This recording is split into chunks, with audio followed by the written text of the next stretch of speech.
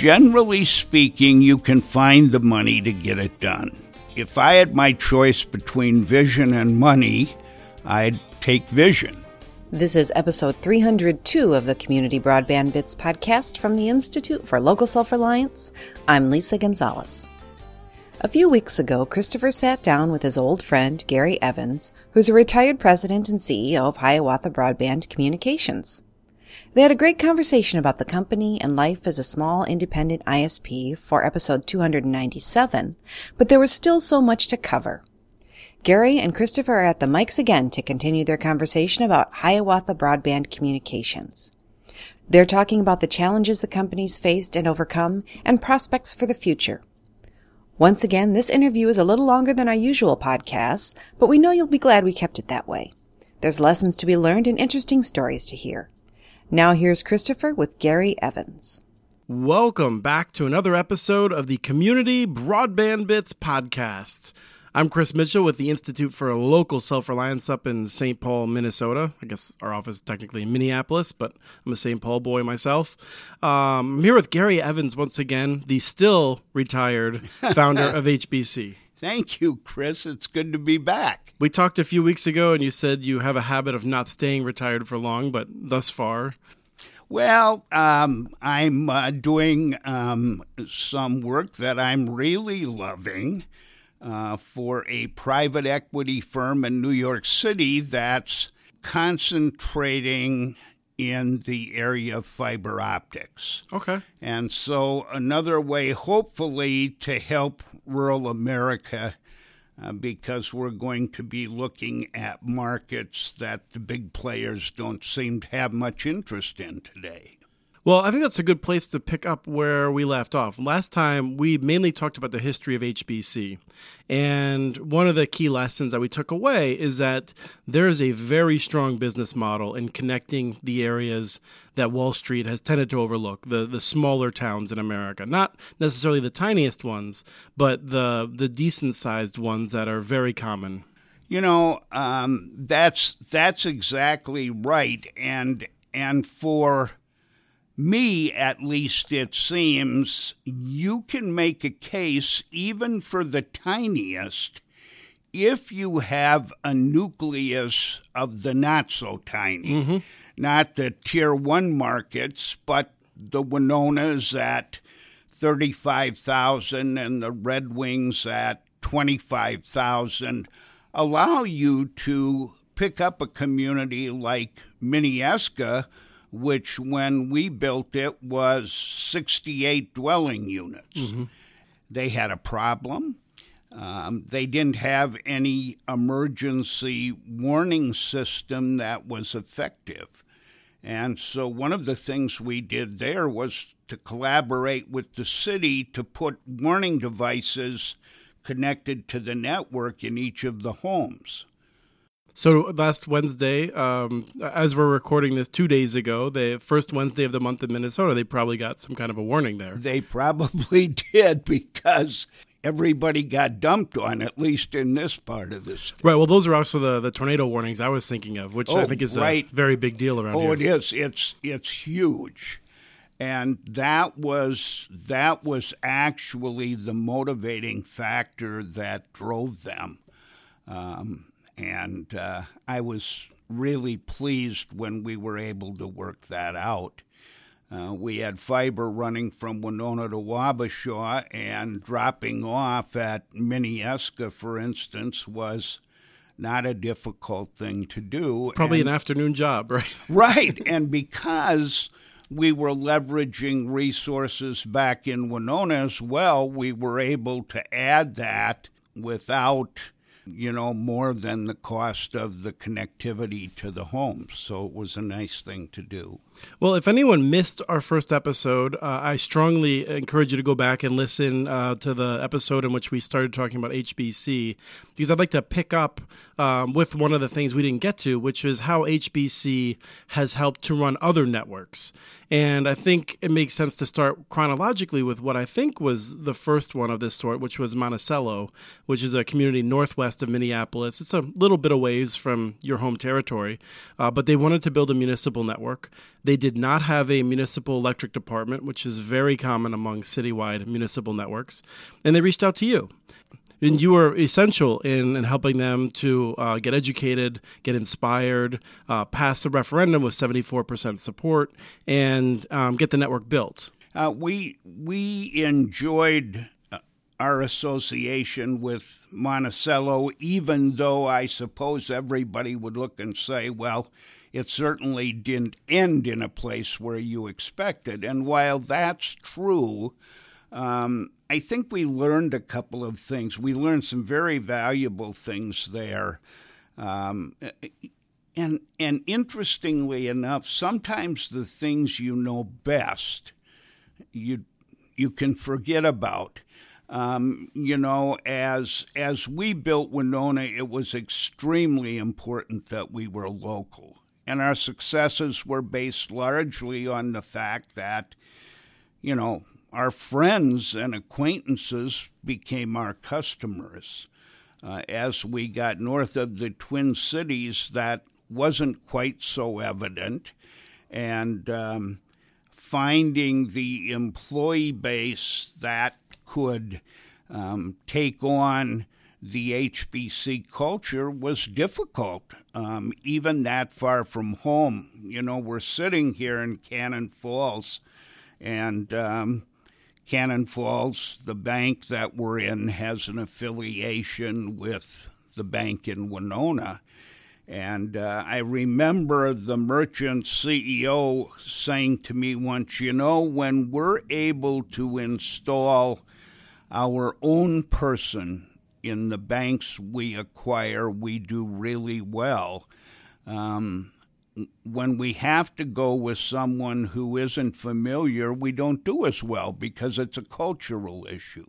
And so I think some of the problems we had in Monticello that ultimately resulted in our withdrawal from the project and sort of a difficult then transition for Monticello, I wish could have been avoided. Probably made sense for both areas, and I'm pleased that the network is seemingly running well today. I think that it shows a character of a person when you take a project that came to an unsatisfactory conclusion, one in which I know from personal experience had both what we might call endogenous problems and exogenous problems, as the fancy economists like to say, which Yes. is to say problems on the inside with what you and Monticello did and problems on the outside. That's correct. One of the biggest problems Monticello faced was that Charter came in, and as I understand, and some numbers were provided to me back in the day, Charter began offering an insane deal, the best deal that they've offered anywhere, to my knowledge. They took a product that was $145 a month everywhere else in the state, and they reduced it to $60 per month. It was every channel, the fastest broadband speeds they had available, $60 a month guaranteed rate for 2 years. Clearly losing money on every single subscriber who took that every month. Now, you could have said that first, but instead you noted some of the things that you said, because I know the growth really dropped off a cliff at that point. Well, it did. That started as we were there, but really accelerated after the decision for us to go away. I expect when that started, Charter might have been worried about, well, what are they going to do next? We had obviously hurt them badly in Winona, and we were about to hurt them in Red Wing. It was kind of interesting to me, Charter closed all of its local offices, and the first one it opened again was in Red Wing as we were building that network. So, yeah, there were a lot of those problems. But I also think that we were some of the problem. And when I say we, it's because local knowledge is critically important. I don't think we had as much of that as we should have. There was another thing, too, and that is because we didn't have it, the city was more interested in providing advice than we were interested in listening.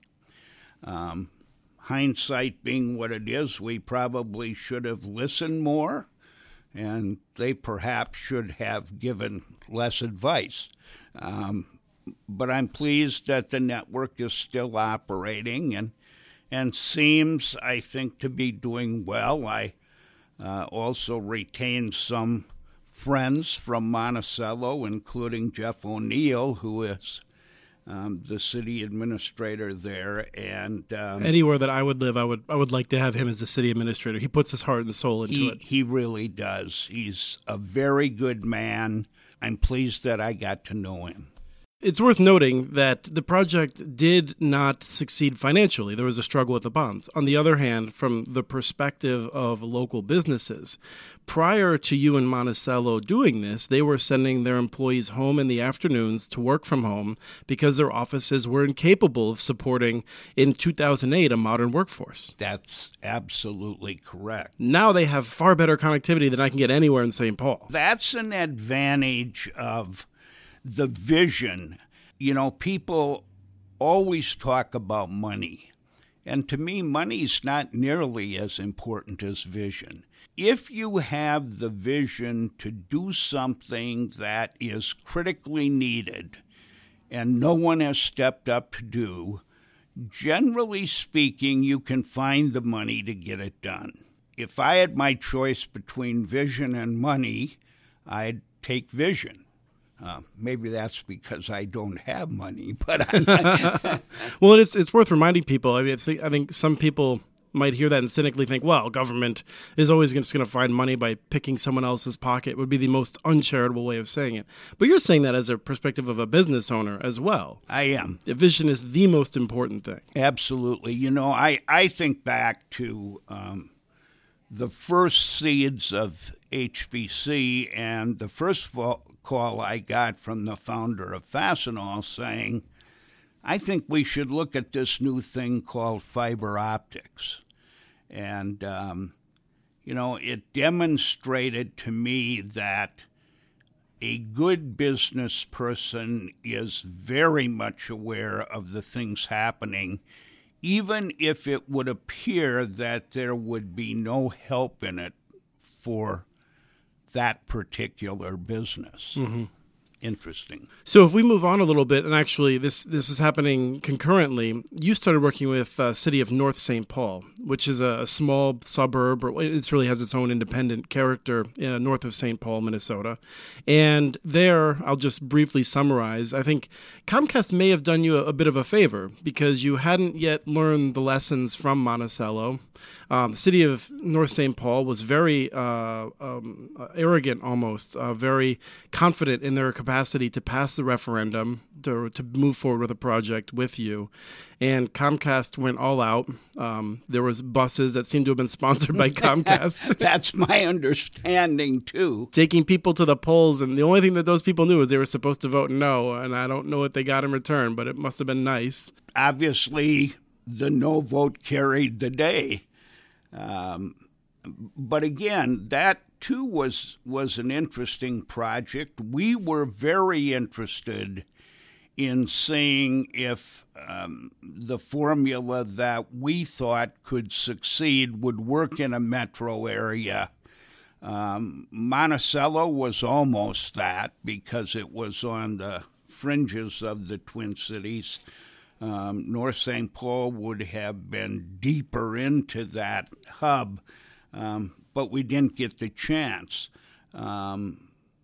It, too, though, was an interesting exercise because, as you say, they were very confident that the referendum would pass, and we had done a lot of work in the expectation that it would, too. So we learned that probably shouldn't count chickens before they're hatched, as the old saying goes, and took away from it some knowledge that would, I suppose, play a part in future developments. But I wish we could have done that project. I think you're right in saying that Comcast did us a favor. I'm not sure we could have been successful there given the attention the project would have gotten. Nibbling at Charter from Winona and Red Wing is different than nibbling at Comcast in North St. Paul. Almost on top of the Capitol. Well, right, and I'm sure everybody at Comcast saying, well, nobody in their right mind would just build North St. Paul. There's got to be a plan here to move on, right? Quite frankly, there had been some synergies between Roseville and North St. Paul. Yeah, we were looking at Roseville, so Comcast, I think, wisely thought we can't really allow this to happen. Mm-hmm. So the next one that I'm aware of is Renville Sibley. Is that the next one? Well, actually, we had two others, well, three really, that the first one that we did, which was an outside-the-box maneuver, was to provide Ace Communication, a far southeastern Minnesota telephone co-op, with video signal. It was, for us, a very good partnership. I thought it was a good partnership for them, too. We cooperated on the purchase of equipment that was needed to redigitize signal to send it over a long haul, although people probably wouldn't see Winona to Houston as a long haul by today's standards. And in return, Ace was getting free signal until we paid off their share, the share that they expended. For some reason, unexplainable to me, and I think in many ways totally unexplainable, they terminated the agreement long before they had managed to get their equity out of the project. And when it went to mediation, the finding was on the side of HBC. We would have much rather the project continued, but that was the first one. Ironically, and you're probably going to laugh at this, the second one was CenturyTel. We became a video provider for CenturyTel in La Crosse. Yes, we did cover that in the previous interview. Right, yep. and so we helped them get started in video, I think always knowing that if the experiment was successful, they would do something that would not encourage using HBC, and they did that. And we also helped another small cooperative on the Wisconsin side of the river, Cochrane Telephone, to provide video signal. So those were all in the mix before the RS Fiber Renville Sibley project began. But that one appears, at least from my vantage point, to be cranking up well. I think HBC is doing the things it needs to do for that project to be successful. There's a pretty sizable HBC workforce and residents in those communities now, and that's pleasing to me too. So another way, I guess, to grab the local knowledge that we might not otherwise have had. You seem to have spent a lot of time helping Wisconsin communities for someone that I've seen enthusiastically tailgating Minnesota football games. Chris, this is interesting because the first year I was married, I was the sports editor in Albert Lea, and the Wisconsin-Minnesota game was coming along, and both my wife and I had the flu. And the marriage almost ended during the game because Ellen was aggressively cheering for the Badgers. No. And doing a great job of ribbing me. Because unfortunately the Badgers won the game. As they have almost every game for my lifetime. That's correct. And I was cheering for the Gophers. I'm happy to say that Ellen today is just as big a Gopher fan as I am. So, but yeah, I grew up in Wisconsin, though, and so there's not much difference except for the river that runs between us. The strips of land on either side are comprised of people who are much the same. Those are the best rivalries, though. Oh, they are. They surely are. So the Renville Sibley Project, which listeners may be more familiar with as RS Fiber, ended up being a cooperative. And so the cooperative owns the physical assets, and HBC's providing services over it.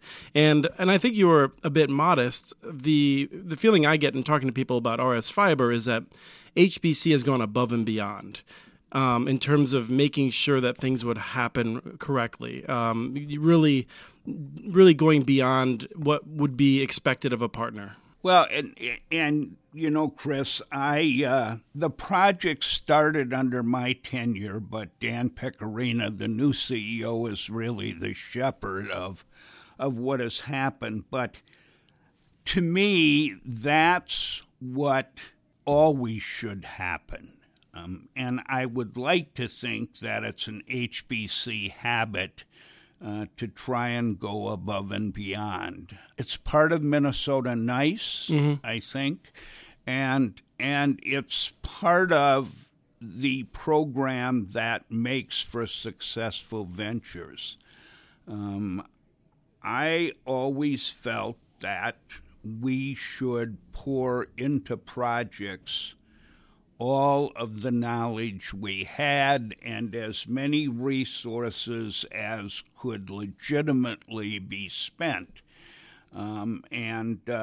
HBC is more capable today than it was during my tenure. It's a much more successful company now, and I'm glad to hear you say that. That's very pleasing because I bumped into Toby Brummer. Toby was the head of a construction company, a tiny construction company that we purchased.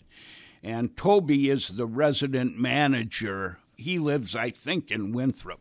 Toby's a happy guy. He's always been a happy guy, even when things were going wrong.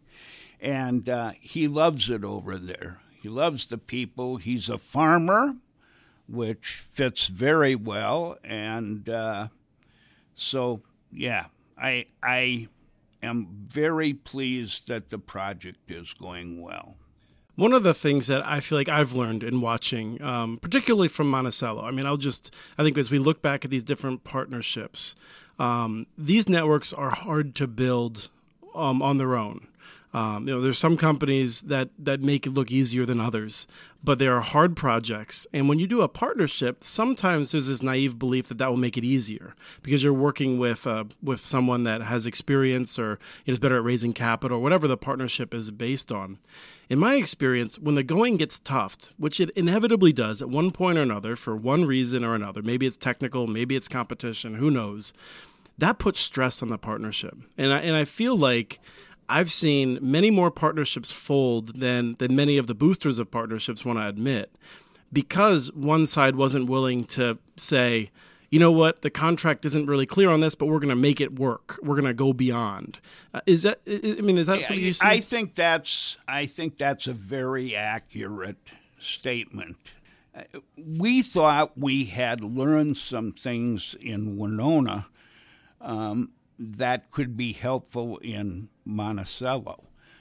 The Monticello people, trying to put the best spin on this, weren't in agreement. I mean, the one thing that we didn't want to do was get into a price war. Agreed, yeah. Because we thought that there was absolutely no way to survive it, and I don't think there is a way to survive that against a Charter or a Comcast. They could give their product away for free, and the investors wouldn't notice a thing. Absolutely the case. And became difficult to try and serve the knowledge we had at the same time that we were trying to keep a partnership happy. And ultimately, the best decision was probably made for both parties. Mm-hmm. So I want to talk about Burlington. I feel like we're just like in a major lessons learned podcast here. Burlington, which if people who are listeners haven't heard my interview with Stephen Barraclaw, who was instrumental in working with Burlington during this time period, it may be some important context. But Burlington got into trouble. My read on it is that you had a mayor that came in after Burlington was being built. You're in a difficult period of expansion then, and the mayor put in someone to run Burlington Telecom that I think was very not transparent, was very opaque.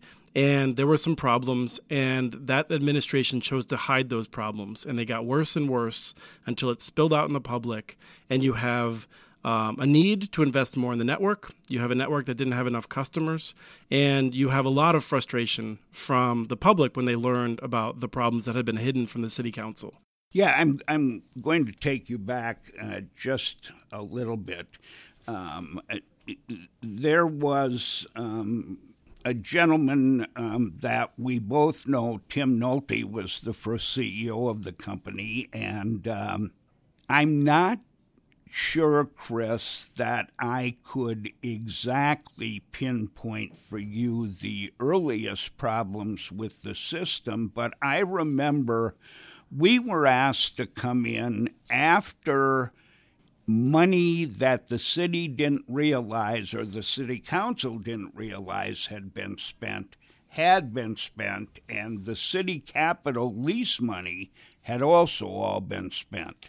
So Tim Nolte had been booted out more or less in 2007. You were brought in 2009. 2009, yes. 9. And Bob Kiss was still the mayor. But he was to lose the next election because what happened shortly after we were brought in is the city defaulted on its capital lease with Citi. Which is a terribly named company, and I'm always struggling to explain to people. So Citi, C-I-T-I, right, Citibank, which then labeled itself Citi, and I think lent money to Burlington without doing its proper due diligence in retrospect. Yeah. The first thing, as we looked at it, there were 3 of us who went to Burlington. We were to do a study of the network. You got blue ribbons for it. There's a blue ribbon committee, was my recollection. Yes, you're right. But in any event, what we discovered was a network that no one in their right mind would have built, in our opinion. A network that cost several times too much, that exhausted the limited funds, and there laid a network that may have had the greatest potential for success of any I have ever seen, that was built in a way that no one, in my opinion, of a right mind would have built. There was almost a home run, if you will, to every dwelling in Burlington. So what we're talking about in home run is a dedicated line from the head-end facility to the customer, which is not something that you find anywhere that I'm aware of. Maybe you know of. There's a few. I mean, usually in a city the size of Burlington, you would expect that even if you were using home run type technology, it would be to an aggregation point in a neighborhood or something Correct. like that. And I think the main concern is the incredible cost of fiber versus using some kind of technology in which you would oversubscribe more in the fiber by using a passive optical networking or something like Correct. that. So just as we finished our study, the mayoral election took place, and we had a new mayor to work with, and made a bad mistake in my first meeting because I told the mayor that, in my opinion, he had a magnificent asset on his hands that could become successful if it were managed and operated correctly. And I don't really think the mayor wanted to hear that, because I think that there was a great frustration in Burlington that led to an opinion that the best thing to do with the network was to sell it, if in fact it could be sold, and just get out of the business.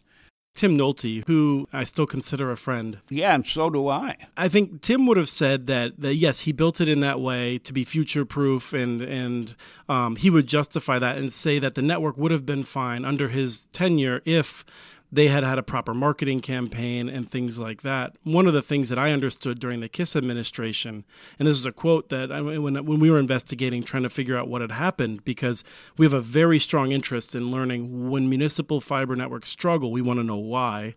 So we were investigating it, and someone told me that you could have moved into many parts of Burlington over the course of several years and never have even known that that was an option to get Burlington telecom fiber. So I think, like many things, there's root causes that different people can point to, and then they all conspire together to create a real big problem. That's correct. Burlington Telecom had done little to attract customers to the network, and that was a critical missing link. You know, I wouldn't have built the network that Tim built, but on the other hand, we could sit across this desk from each other and carry on a very friendly argument about the situation. It's worth noting that I have yet to find two people that would build the same network. There are extremes. I think HBC has found ways of building networks at as low a cost as possible, and that's been a part of your success.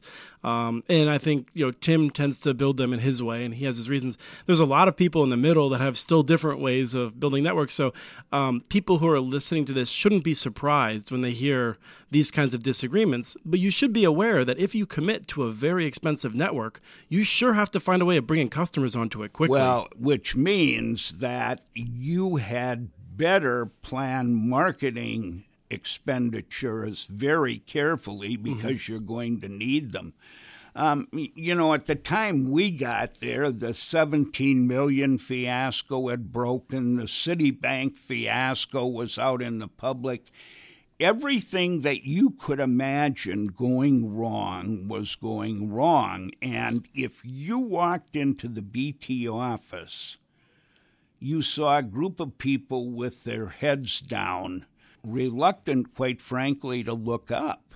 And, Stephen came to the party after we had concluded our first run. And then Stephen asked me to come out and spend a couple days with him talking about our analysis, and then asked if we would stay on and help. There were so many hurdles to cross, and I'm pleased to see the company now upright. It still has a way to go.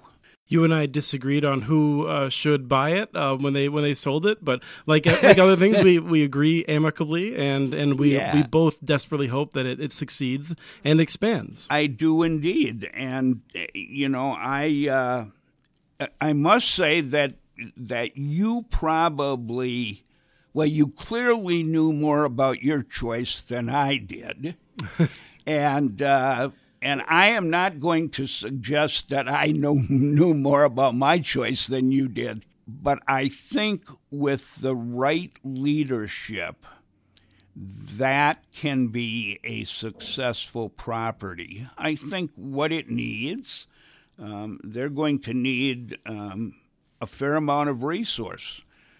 They're sitting in the middle of a wonderful situation. I mean, you have 150,000 people in the county, of which Burlington is the mighty Chittenden County. Chittenden County. And so Winooski, South Burlington, all of those communities could become part of that network. Yeah, these are people that do not like global corporations like Correct. Comcast. Oh, yeah. That's absolutely the case. And so I think the right leadership will take them a long way and ultimately will make the city whole again and will also demonstrate business viability at the same time that the right kind of leadership will have customer satisfaction as a key goal. I don't think you can go into a competitive situation and operate like the incumbent and expect to succeed. No, the incumbents win by inertia. Absolutely. And so you have to identify every flaw that competition has, and you have to work to exploit every single one of them. Right. One of the things that we've been wondering about is how many small companies and municipalities really advertise like their difference in privacy policies, for instance. Like, when was the last time HBC sold customer data to a third party? Yeah, never. Yeah, exactly. Never, and never would it happen, I'm convinced. Well, Sure. probably shouldn't say never, but I don't It's hard to expect- imagine why it would. Yeah, absolutely. Because for a small company like that, your reputation is everything. And the little bit of money you would make from it is not that much. But if you're Comcast and you have 18, 22, 30 million customers, however many they have, Absolutely. you can make a lot of money, and most of your customers don't have another choice. So Correct. So I want to round out by talking a little bit more widely about policy. Minnesota has the Blandin Foundation, which is somewhat unique and has been tremendously positive. And I think there's been a couple of negative side effects to the overwhelmingly positive benefits of Blandin. But you've been on the Blandin board for probably forever. I mean, Well, I'm no longer a member of the board. You had been. I was from the earliest days. and this was a Blandin broadband board. It was not the foundation board. What did they do? I mean, tell me a little bit about the beginning of that and the strategies for how to set the stage. Blandin is a foundation that's very focused on Greater Minnesota, the non-metro regions. They helped to send my wife to college, and I met her in grad school, so I'll be forever indebted to Blandin for that.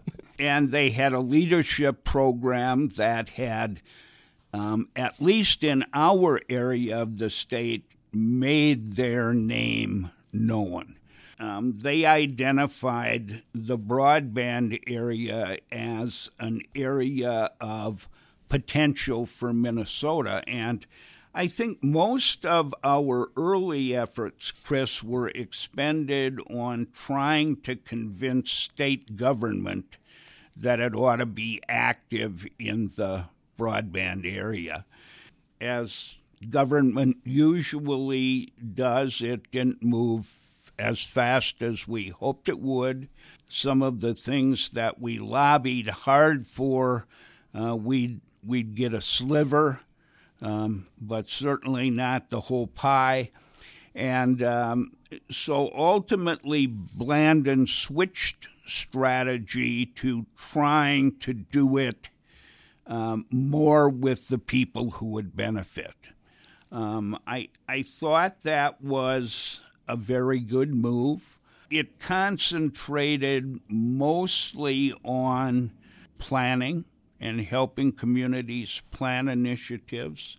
And that's where I really wanted to dig in a little bit. I mean, I think when I look at Blandin, there's a number of things that they have done. One is, I think Ann Treacy's work on the Blandin blog is tremendous. It is. And I don't think a lot of people appreciate how important it is to have a place that is cataloging on a daily basis, talking about these sorts of things so people can understand what's happening. And Ann has been coming from a family of librarians, you can tell. She's wonderful. So one of the things that when people sometimes ask me for advice about what other states should do, I often say that Blandin has been incredibly successful in the planning part by offering matching grants.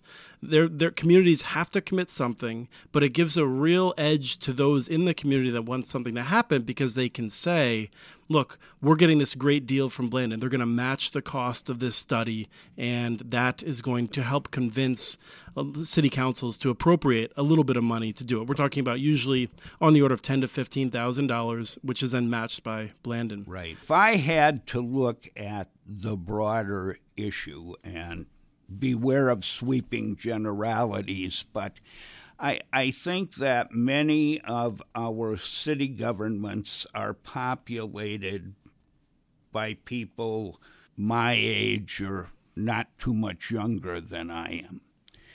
And we didn't grow up with the connectivity that we have today, and we didn't grow up understanding it or caring much either. And I think that victimizes us. I think there's a problem in Minnesota today. I think it's that too few young people are really getting involved in the governmental activity in their local communities. Preach. And, I totally agree.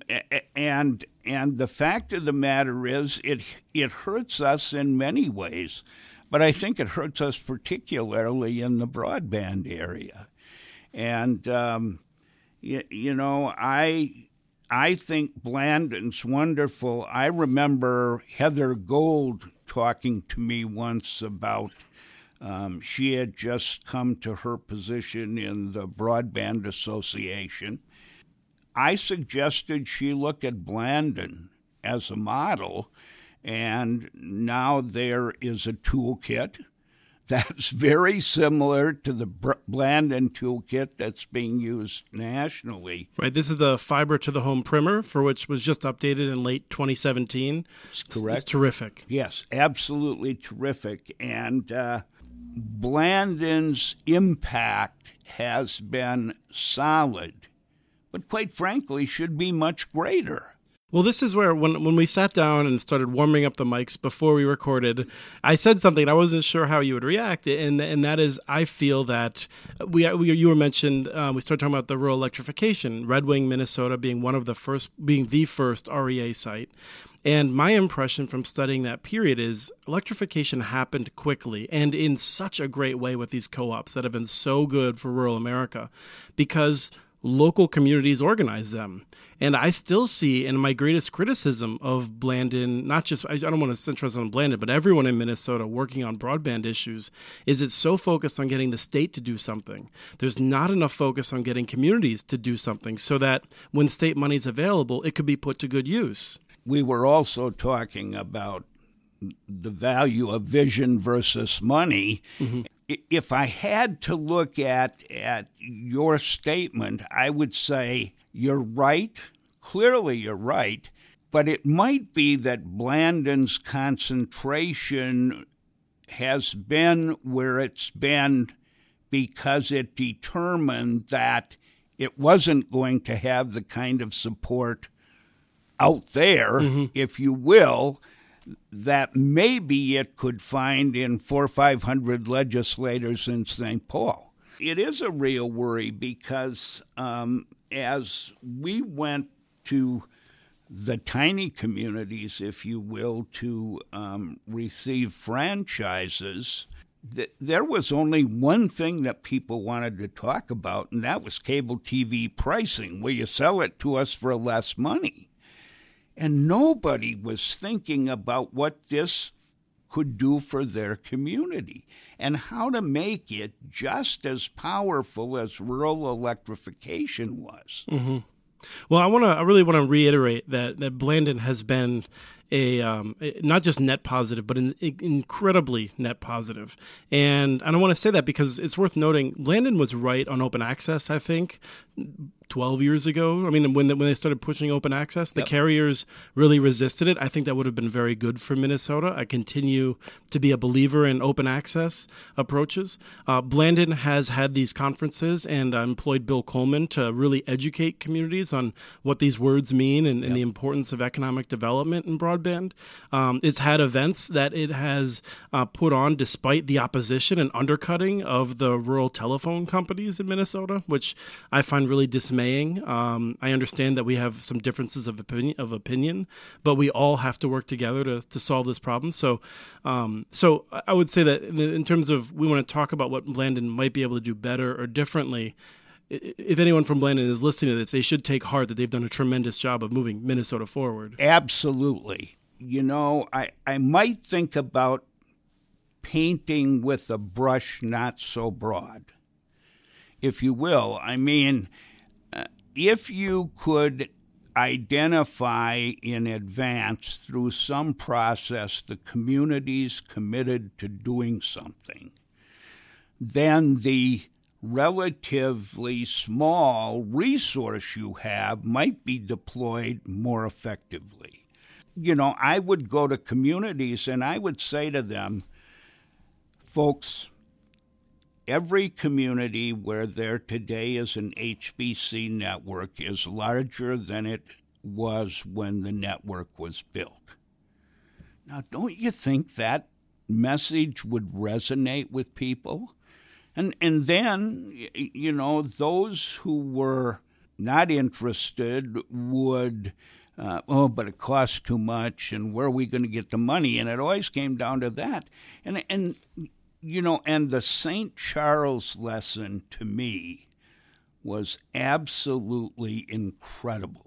The community, not the saint. Yeah, right. Just for people who haven't mentioned it yet this episode, but St. Charles is one of the first HBC towns you moved out to. It was, and we had no interest in doing that until their Economic Development Association came to us and knew clearly why it wanted us there. They wanted us there because they wanted to be the number one bedroom community to Rochester. Mm-hmm.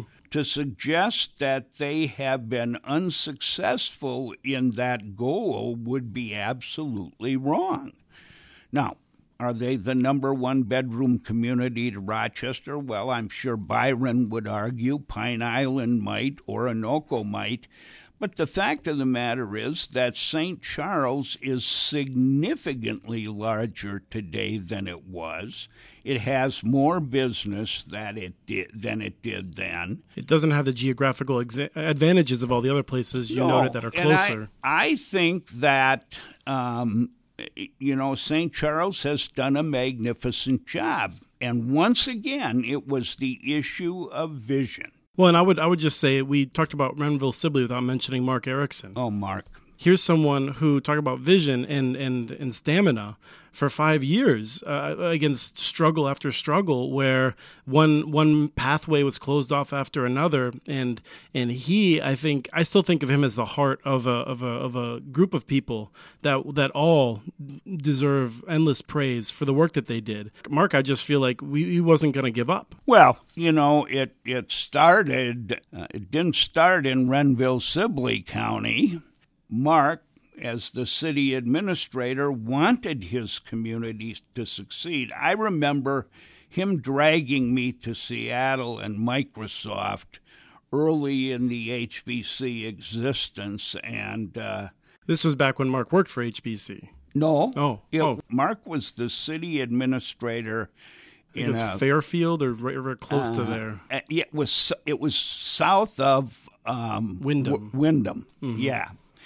And Mark ultimately was dismissed as city administrator because of people being disappointed with the fact that too much activity and money was being spent on connectivity. Then he came to work for HBC.